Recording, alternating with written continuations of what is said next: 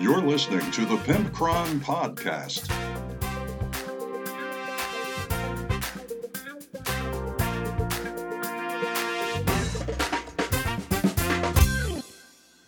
Welcome welcome all to episode 207 of the Pimpcron Warhammer Podcast, and I want to announce that in addition to our beautiful, sexy, good-smelling, very financially stable Patreon patrons, we also have GameMat.eu as a supporter and a sponsor, and we love them, and they provide you with STL files and neoprene game mats and resin, pre-painted terrain, and all sorts of stuff. They also have a fold-up table that is really, really popular. It's a 4x6 table that people love because, well, it collapses and folds up. It's very cool. It's an aluminum table. Anyway, I'm getting on a tangent. We have a new sponsor for the show in addition to them, and I'm very excited about it. Did you know that 30% of men by the age of 35 experience hair loss? Well, that can be prevented with Keeps. No. Gotcha. That's not the sponsor. All right, I'm going to start the real commercial here. Tampax is the new sponsor of our show, and it's not just for ladies anymore, gentlemen. With their new lumberjack sticks, you can bravely face taco night. Wait a second, no, that's not the sponsor. What is the sponsor? There's this really nice group of people. They're sponsoring Shorehammer this year, and they were very eager to donate a bunch of terrain for Shorehammer this year. It's some sort of terrain company, I feel. I'm doing sort of like a clairvoyant sort of thing. I'm seeing the panhandle of Florida in the US of A, and I'm seeing some sort of construct that is 3D printed from some sort of machine. Oh, I wish I knew what a 3D printing company from the panhandle of Florida would be called. Something like Panhandle 3D.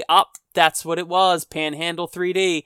They do 3D terrain, 3D scatter terrain, and all sorts of objective markers and all sorts of stuff. Actually, they have been a sponsor of Shorehammer in the past. They're going to be a sponsor this year of Shorehammer, and I've worked with Gregory quite a few times in the past, ordering terrain from him and him supporting the convention. So it seems like, once again, instead of getting Raid Shadow Legends or something stupid to support the podcast, right, we get products that we love and we support, and they support us, and it's one big happy family. So in addition to GameMat.eu, we have Panhandle 3D, which is the sponsor of the show today, in addition to the really abnormally well-endowed Patreon patrons. And just like GameMat.eu's 10% off, which is Event 10 at checkout to get 10% off your order from GameMat.eu, correct? Yes, you remember. Also, Panhandle 3D is offering 10% off their entire store to my listeners, which I'm excited about, and that is Podcast 10. So you have Event 10 and you have Podcast 10. And either way, you're saving 10% off, and that is awesome. Now, Panhandle 3D has a very large selection of terrain. They've, of course, licensed out a lot of the things that some of the terrain creators, they license them out to 3D printers. So they got a lot of cool stuff. They've got sci-fi, fantasy ruins. They've got 15mm stuff. And a lot of the buildings and ruins, you can either make 28mm or 32mm. You can size them differently, which I like. And personally, I always just go with the 32mm. All the terrain I bought from them, if the option is there for 32mm, I select that just because I like bigger terrain. 28mm is totally fine for Warhammer or whatever. But if I'm going to buy a building, I would rather just be that little bit bigger, personally. They've got a huge selection of terrain, and you get free shipping with orders over $80. So you know what? You can go get a full table of terrain and get free shipping and 10% off with Podcast 10. Think about that. That's the gift that keeps on giving, isn't it? I think it is. It makes a perfect gift, too. Either game mats or 3D printed terrain or resin terrain. I would get them for, like a young niece or nephew that's just learning to walk or crawl, even if they can't talk. They could appreciate like a ruin or a space building. Get one of these for a grandma. Grandma would love a neoprene mat of some sort of ancient city. Come on now. You're being ridiculous if you think that's not the case. Anyway, I'm very excited to add Panhandle 3D to our repertoire of people that we are working with. And GameMat.eu is their website, and Panhandle3D.com is their website. Go figure. Isn't that weird? Yeah, it is. All right, so what are we talking about today? Enough of that. The real talk for today is how I am quickly becoming irritated with Citadel paints, and there's a multitude of reasons, and I will explain that in that segment. We also have a letter from Marcus, which is one of the sweetest and nicest letters that I've ever received, and I can't wait for you to listen to it. We also have some stupid-ass, endless spell, something, cheese dragon of Gur, something. It's dumb. Anyway, I guess it's a spoiler. It's a spoiler for that segment, but legit, it's dumb. I hate it. I hate it so much. I'm just going to come out and say it. But I still need you to listen to that segment to find out how much I hate this model. One of the worst models GW's ever made, IMO. What have I been up to? Well, I played James in another narrative game yesterday where we did not use victory points, we didn't use stratagems, and it was very fun, except it did develop narratively exactly how you'd expect. So, and it's entirely my fault. So he crushed me. He completely crushed me. He brought Chaos Space Marines, and we did our old thing where we did it last week, where we make 4 500-point lists, and then your opponent picks one of them he doesn't want to face, right? Well, that sealed my fate, because I was playing my Dark Eldar, but this is a very different list than what you're used to. I decided that I wanted to do Dark Eldar, but bring all, like, Clawed Fiends and Chimera and Razorwing Flocks and Beastmasters, and I've made this special Archon that is basically like a trophy hunter. He's got, like, a scope in one hand, and he's got this, like, forked staff. And I also made him his own Venom, so he can run around in that. I got a 3D printed chair, and I made a copy of the guy on foot and put him in the chair, and he also has the same head, the same body, the same staff, and the same scope. So I have a version of him sitting in like a throne, basically, on the hunt in the back of a Venom, and it's magnetized. And then I've also got a version of him on foot when he gets out of the Venom. So I really like that. I think it's a neat touch. And so, obviously, everyone pretty much knows that Clawed Fiends and the Chimera and the Razorwing Flocks are pretty much pointless. Clawed Fiends are okay, and the Chimera have a slight role to play with the 5-up invul, kinda. They're all very fast, but not great. And the Razorwing Flocks are pretty much pointless. I mean, if you're going to be doing, like, trying to capture an objective far away or something, but the minute they get shot, they're toughness 2, and their save is a 7-up. So, yeah, there's no, like, -1 to hit them because they're a flock of birds, nothing like that. And they can't be buffed by any of the obsessions you pick, and they can't be buffed by any of the anything. Like, they don't even get power from pain. So it's basically playing Dark Eldar without any of the benefits of being Dark Eldar. So I knew that I was already, like, pretty much screwing myself, right?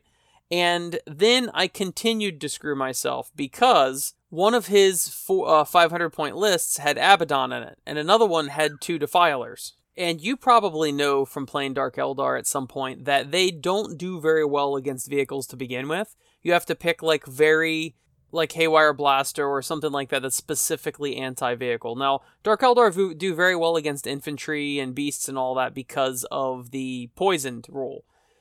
So, I, just hating named characters and knowing that Abaddon's a real beast, and in the past, Defilers were never particularly good, so I thought, I'd rather deal with 2 Defilers and just ignore them versus deal with Abaddon and all the cultists and all the stuff that was in that list. So I forgot that I really didn't have anything good to do against vehicles, and I cut out Abaddon's list. Well, those Defilers have gotten a bit of a glow up, and they put in some serious work. They were killing stuff in melee, killing stuff in shooting, just tearing up the board.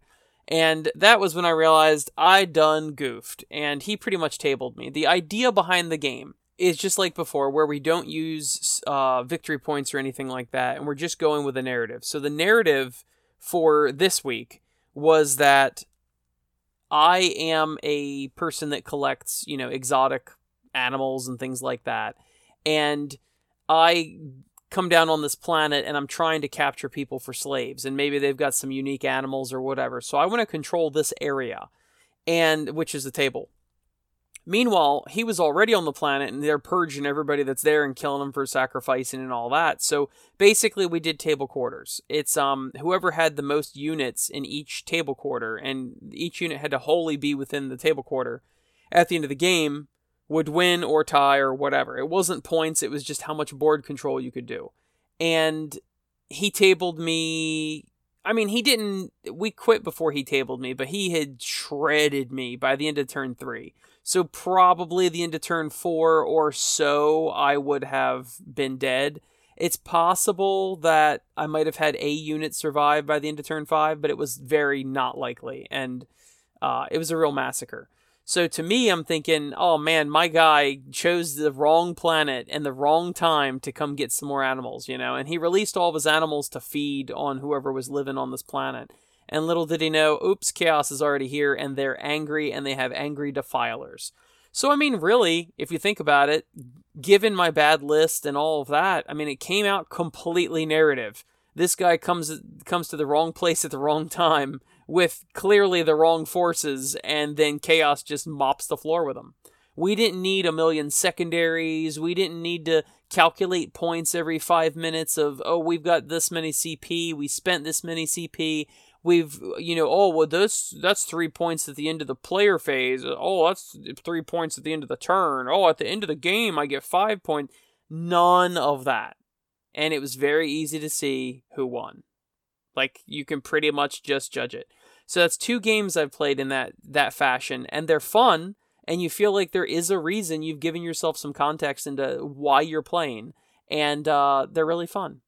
So we had a good time, even though I got crushed, but I wasn't attached to it. I'm thinking, this is the story. I'm playing out this side, and it's not bothersome to be crushed because, hey, this guy picked the wrong day, So I also had 3 fantastic Brutality games at the local store this week. The first one was a campaign game for our local campaign, and I crushed my friend Matt. I was firing on all cylinders. I knew my stuff. I played it well.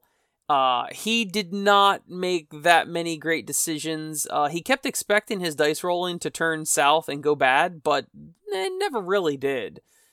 He rolled pretty average. I mean, a couple times maybe, but in Brutality, there's always some bad rolls. And really, it just wasn't some very good decisions on his part. And at the end, I won 5-1. And that was only my 3rd win, so now I am 3-3-1 in the store campaign. I was 2-3-1. So that's not a great one, but he is like 5-2 is what he is. So he's got a much better record than I do.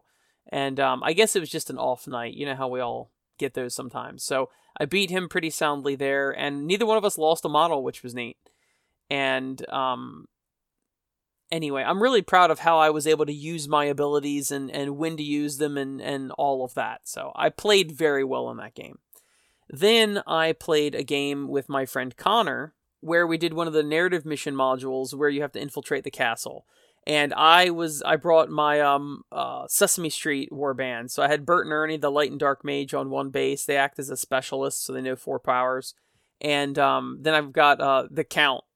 And we decided that this used to be the Count's castle, and it got overtaken by someone else. So now he's got to infiltrate the castle to kill the person that took it over. Well, it just so happened my friend TJ was playing Soulblight that night, so he let us use his skeletons and his zombies and his Vargheists and all that.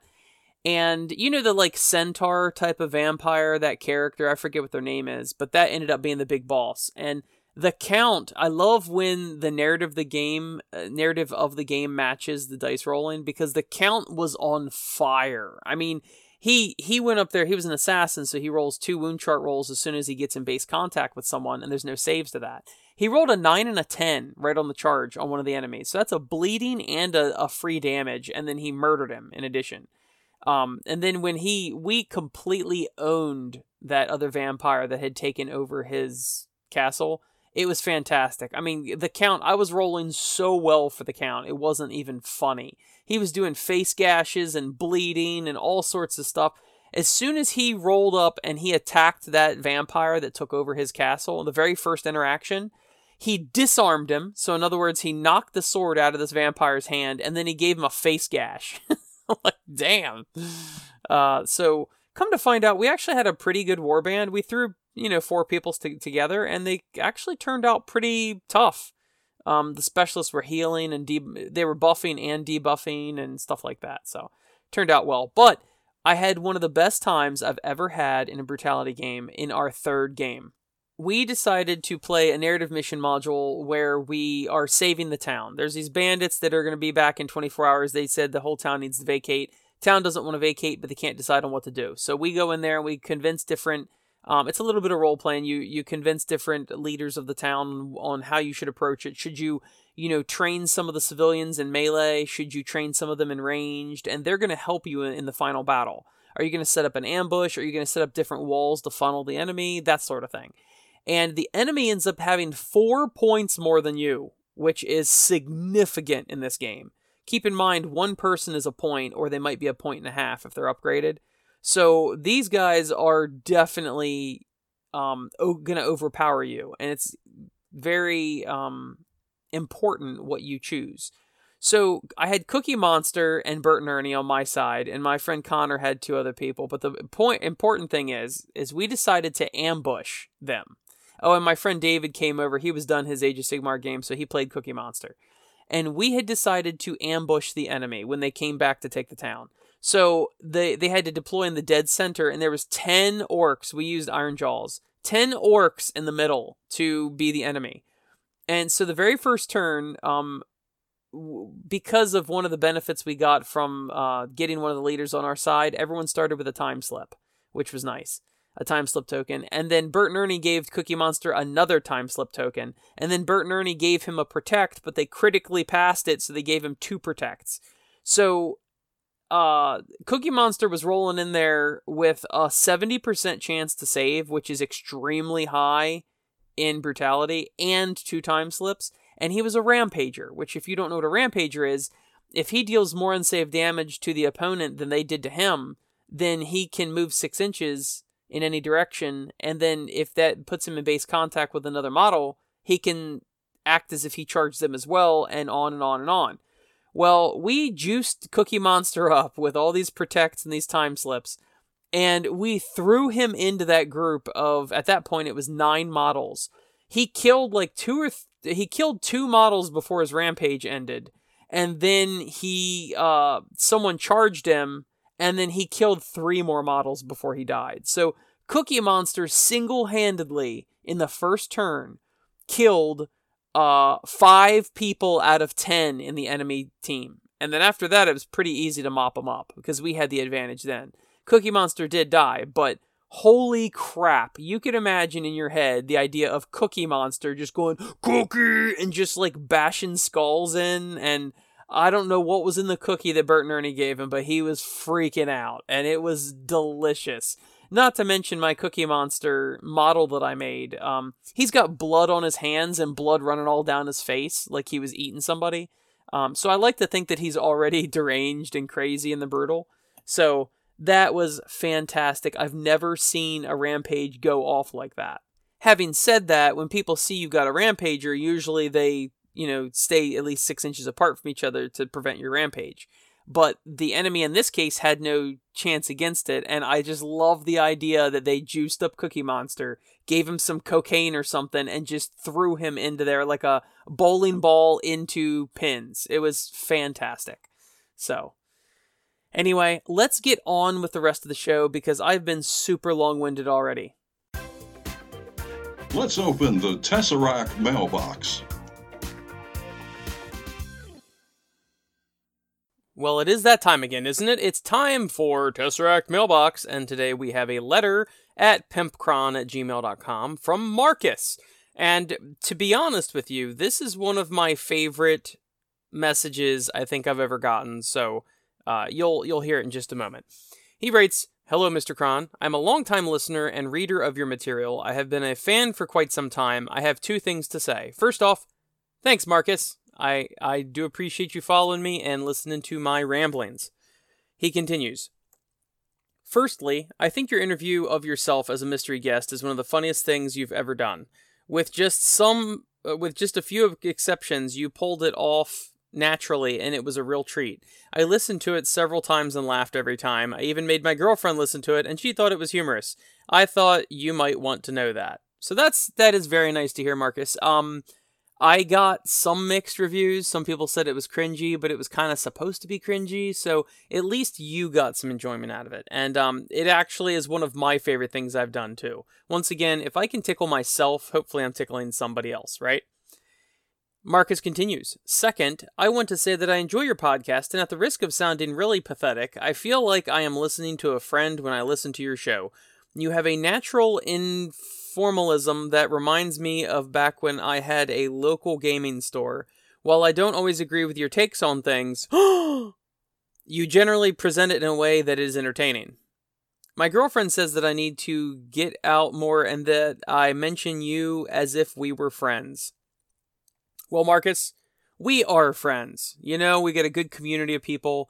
And I think Wargaming has a lot of people that are just genuine, nice, good-hearted individuals. They, the whole Wargaming community does a lot of things for charity, and of course there's tryhards and all that, and they give everybody a bad reputation. But I think by and large, at least 80% of the gamers that I've met are pretty darn nice. Even if they are whack players, they're pretty darn nice.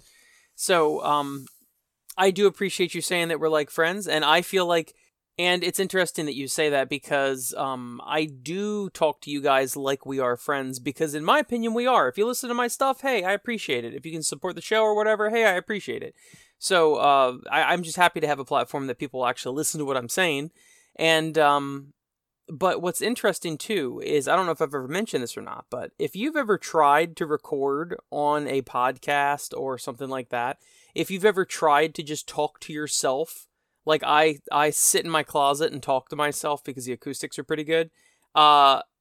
If you try to just talk to yourself initially, it's very, very hard because you feel stupid, you feel self-conscious and all of that.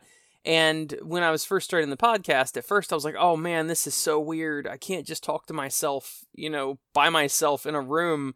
What am I going to do? And then I looked online and people are like, oh, put a stuffed animal in front of you, and then you're talking to the stuffed animal. And I'm like, well, that's dumb.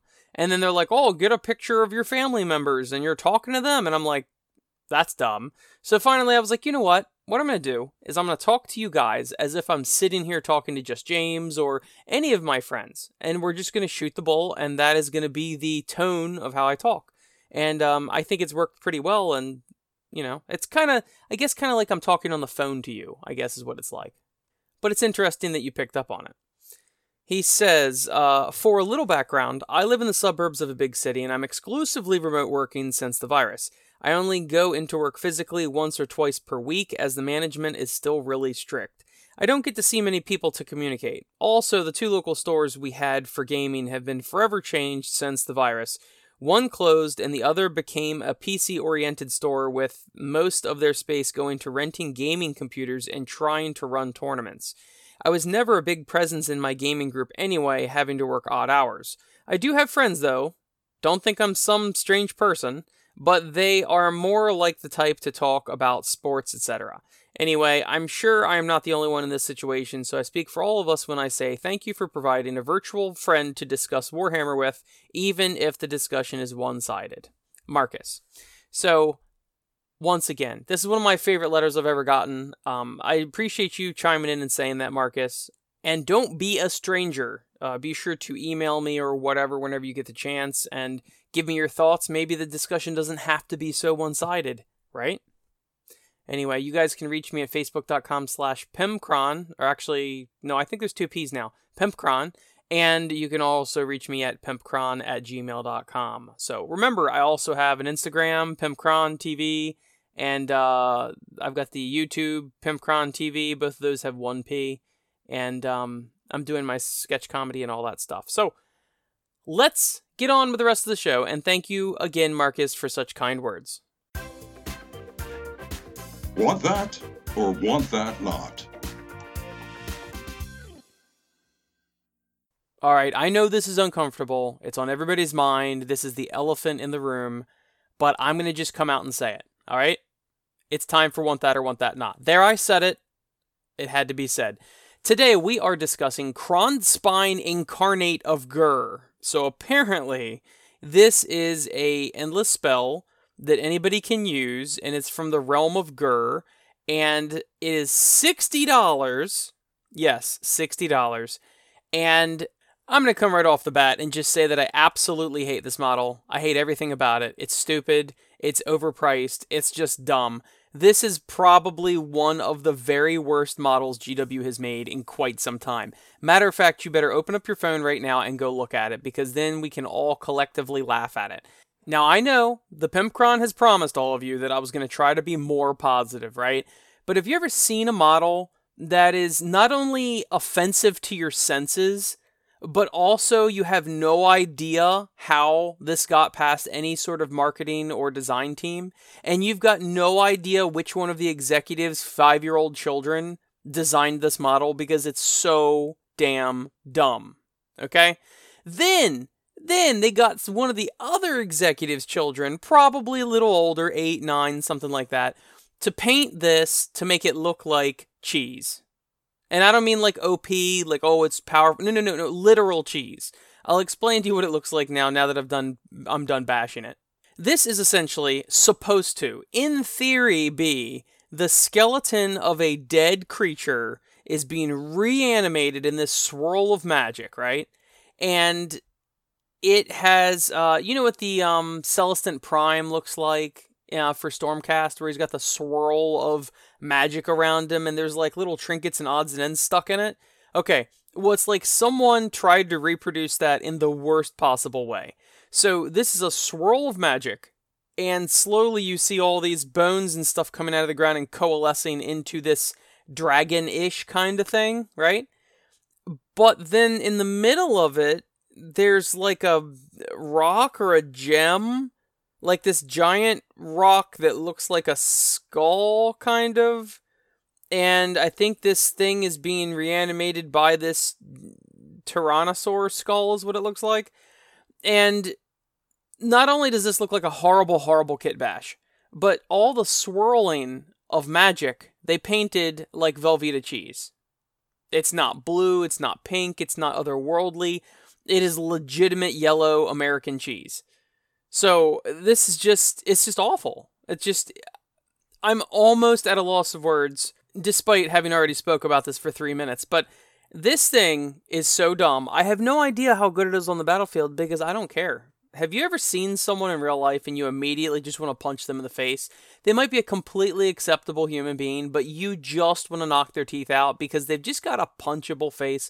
Well, this is the first model I've ever seen Games Workshop make that actually has a punchable face. If you bring this to the table and I'm there, I am not responsible if I fly into a rage and punch this model in the face because it's dumb. Also, did nobody see this and go, wow, it looks like string cheese, melty, delicious cheese with bones stuck in it? Did nobody see that? Because it's the first thing I see. You got all these white bones, right? And then holding them all together is like someone pulled apart a cheesy piece of pizza and there's all these strings. It is just dumb. For pre-order, dumb. $60, dumb. Velveeta cheese, dumb. So, I hope that wasn't too negative for you, because it's kind of, just dumb. Now it's time for Real Talk with Pimpcron. This is the Real Talk with the Pimpcron, and today we're discussing Games Workshop, or I should say Citadel Paints.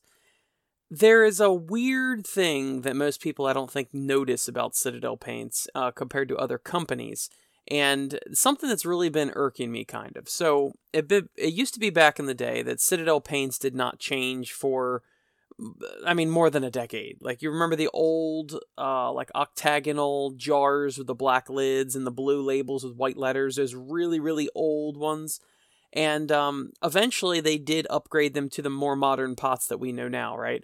But that also came with a bunch of colors being either expanded or removed, and maybe you can't get that exact shade that you used to like, or whatever. And that was around the time, I think, 5th edition, or maybe just before that. where they started including washes, and I don't think technical paints were quite a thing just yet, but washes, there was a long time, where Games Workshop did not make washes at all. They just made paints, and people had to make their own washes. I used to know a guy that was pretty old school, and he would make all of his own washes. And I don't know exactly how he did it. I think he said he put a little bit of a soap in with the water and the paint so that it like broke the surface tension, I think he said. But I was never interested enough to actually try that because, dude, I'm not mixing my own wash, okay? But Games Workshop ended up expanding their paint set greatly. And I know some people were upset when they started doing the more modern paints because they would discontinue, or even if it was called the same thing, like I know they had more typical names back then, like ultramarine blue or whatever, things that you can find, things that weren't trademarkable. But let's say moot green. The old moot green might be a completely different shade of lime green than the current moot green. So of course people were upset about that, and that's, rightly so, right? Well, the problem is that, and this is what I've been thinking about this whole time as Games Workshop keeps expanding their paint line and expanding it and expanding it and expand. So now we've got technicals, we've got contrasts, we've got, layers and bases and detail or highlight, whatever it's called. We've got all sorts of stuff. I mean, there's got to be, it's got to be over 100 different paints they offer. Like, it's a ton. When I go into my local store and see the racks, there's like 1 million paints now. So much to the point where if your store actually buys the GW rack of paints, it does not hold all of GW's current paint set.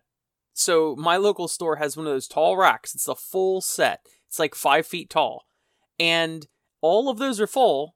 And then GW eventually added on like this side thing for a lot of the contrasts. So then attached to the side of it is a bunch of contrasts. And then my local store has another rack, which is about the quarter size of the big rack, with all the newer contrasts and things like that.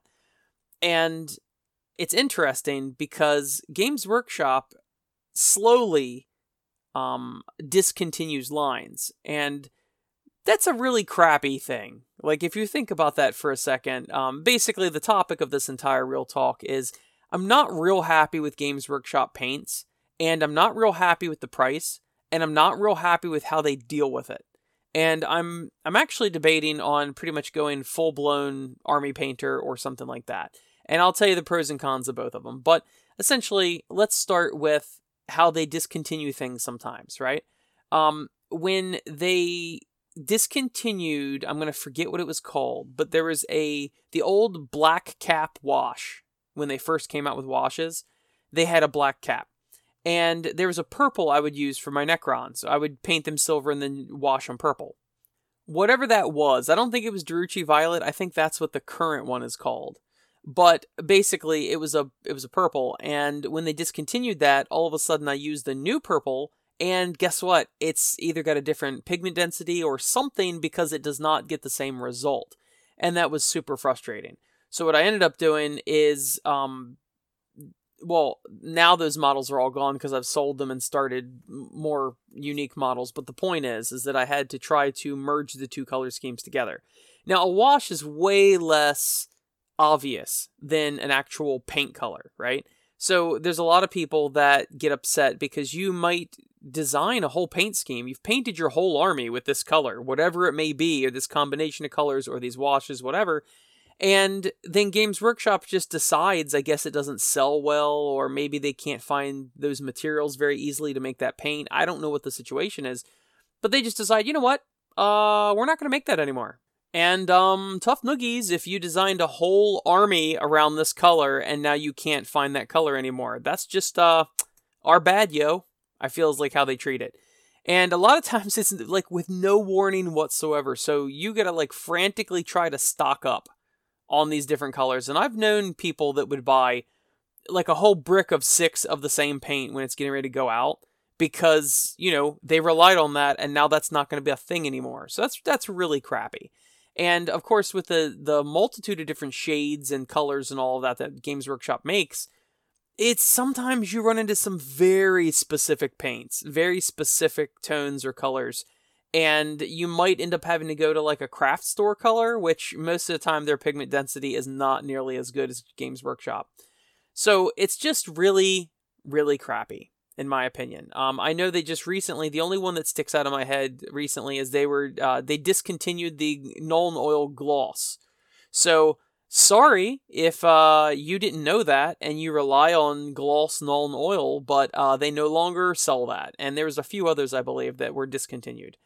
And it's just really, really crappy. So that is a huge strike against Games Workshop or Citadel paints because they just kind of feel cavalier. I feel like if you're going to make a paint, right, it should be evergreen. You're going to always make that paint from now on.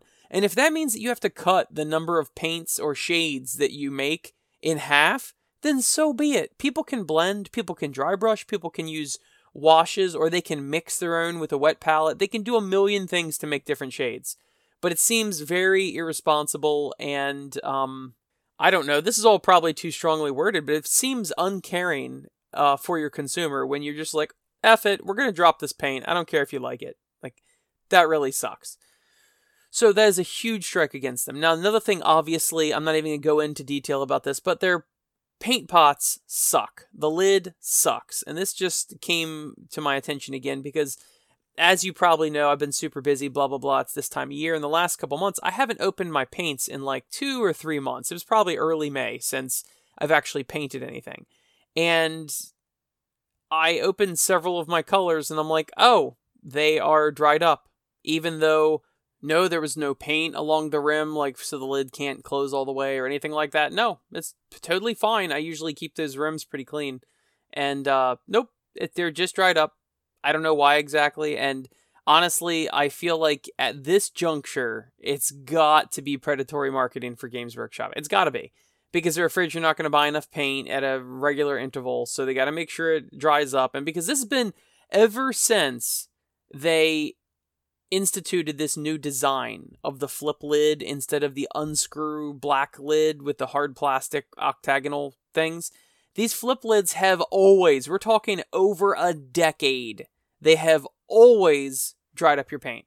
Like, just always. There's never been a time that they didn't. And if over a decade you can't tell me that you're continuing to make the same thing, it's for a reason.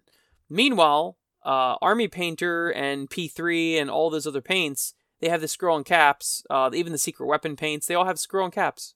Games Workshop is the only one that is like that. So I can't help but think after a decade and the known complaint, everybody complains about it, it is definitely by design. So that's another thing against Citadel paints that is not in their favor. And of course, the last thing that I have to discuss is the price. The price of these things are pretty ridiculous. I do understand they are a business, they need to make money. I understand that there's shipping costs and manufacturing costs and all that. But when all of the other companies, with a few exceptions, all of the other companies are maybe 60% of your price, then you're just pulling the Apple products deal and going, oh, you know, we're Citadel, so you can pay more if you want it because everybody wants us. And once again, that sucks. So after looking over several of my paints and debating on whether or not, well, do I want to pay $5 a pot for these stupid paints all over again when they were not nearly empty and I just wasted my money, even though I keep the rim of the pot clean and they still dried out? That's super, super annoying, and I do not feel like shelling out, you know, I don't know, $100 or maybe a little less than that to replace all of my paint pots that I already have lost. So, I am debating that I might end up with Army Painter sets, and the reason being is that they have the dropper bottles, and there's practically double the volume of paint in there. If you actually look at the milliliters or whatever, it is like double the amount of paint, and Army Painter paints are cheaper than Games Workshop. So, what were the problems I had with it? Oh yeah, the lid, which Army Painter has the dropper bottles. And what else? Oh yeah, the price. Yeah, Army Painter is much cheaper than Games Workshop. And what else? Oh, Games Workshop always cancels and discontinues colors that you rely on for your paint scheme. Well, as far as I know, I have never witnessed Army Painter discontinue a color. Now, maybe one of you that's an avid Army Painter fan would say yes, they have, but Army Painter doesn't have nearly the range of shades and colors as Games Workshop. And as I've said, the same thing with their model lines, with Games Workshop's models. The more and more and more you expand your models, the harder it is to keep up with the manufacturing of those models. Their catalog of models for Games Workshop is astounding when you think of every single box they sell for every single army across 3 games, including Lord of the Rings. And then, then you've got Necromunda, and then you've got all the Warcry and all that other stuff. It is astronomical. And they're trying to shuffle between them all. And that's also why you constantly see things are sold out of stock, all of that. And it's because they haven't been able to make more of it because they're too busy making more stuff. Which is all fine and well, but if you can't handle the supply of it, that's a problem. And the same thing goes for Games Workshop paints. Games Workshop paints are well over 100 different shades of different contrasts of shades and etc. So eventually that becomes hard for you to maintain that, and then you get discontinued lines. So it seems like Army Painter has stuck with a much more conservative and much more user-friendly design, where they're like, hey, look, we're going to produce fewer shades, but your shades are good forever. And then, you know what, if you want a particular shade that Games Workshop makes, then go ahead and buy that shade. Don't be surprised in a year if it's dried up. But I'm seriously considering buying one of those mega sets of Army Painter and just buying all of, the giant set. I think it's 50 shades or something like that. And no, they're not all gray. Tee. But anyway, I'm thinking about buying that. And then if I need a specific color or wash, like for one of my color schemes for an army where it's going to be obvious if I replace it, then okay, fine, I'll continue with my Games Workshop paint. But, so that's my thinking right there. I feel like there's no downside except maybe availability. See, my local store, they sell only Citadel. And they've got a couple little boxes of Army Painter, but it's nothing, there's nothing special. And even Army Painter comes with a little shaker ball bearings as well, by the way. Because I wanted to try Army Painter paints a couple months ago, and I think I explained when I did that. It was in the winter. And I decided, you know what, I'm gonna do something that Games Workshop doesn't do, and a bunch of tinted metallic colors. And Army Painter sells a group of like 9 metallic colors, and it's pretty cheap. It's like $20 for 9 of them or something. And so I decided to buy that, and they come with a little bag of ball bearings so you can mix them. I'm like, this is amazing. The pigment color was great, the pigment density. I have nothing bad to say about those whatsoever, except there is one that's a little odd. They've got like a metallic pink, metallic blue, metallic green, metallic purple, metallic red, all these great metallic colors, right? And then they've got metallic black. Let that sink in for just a second. Metallic black. I tried putting it on a model, and it just looked like some weird black. It wasn't shiny, it wasn't metallic in any sort of way. I just found that to be a really odd color. Did not care for that color. There's a metallic white, which comes off as real pearly. It's actually pretty nice. I'll have to use that for armor on something sometime. But that's the only one that I was like, what? This is weird. Metallic black. It just seems odd to me. But anyway. So, that's what I say. I am going to go ahead and look up that mega set of Army Painter paints. And we'll see where it goes from there. So, Games Workshop, you are on warning. Thank you for listening, and thank you for supporting my show, my beautiful, sexy, good-smelling Patreon patrons, and GameMat.eu, and Panhandle 3D. Thank you all so much for supporting the show. I will see you all next week.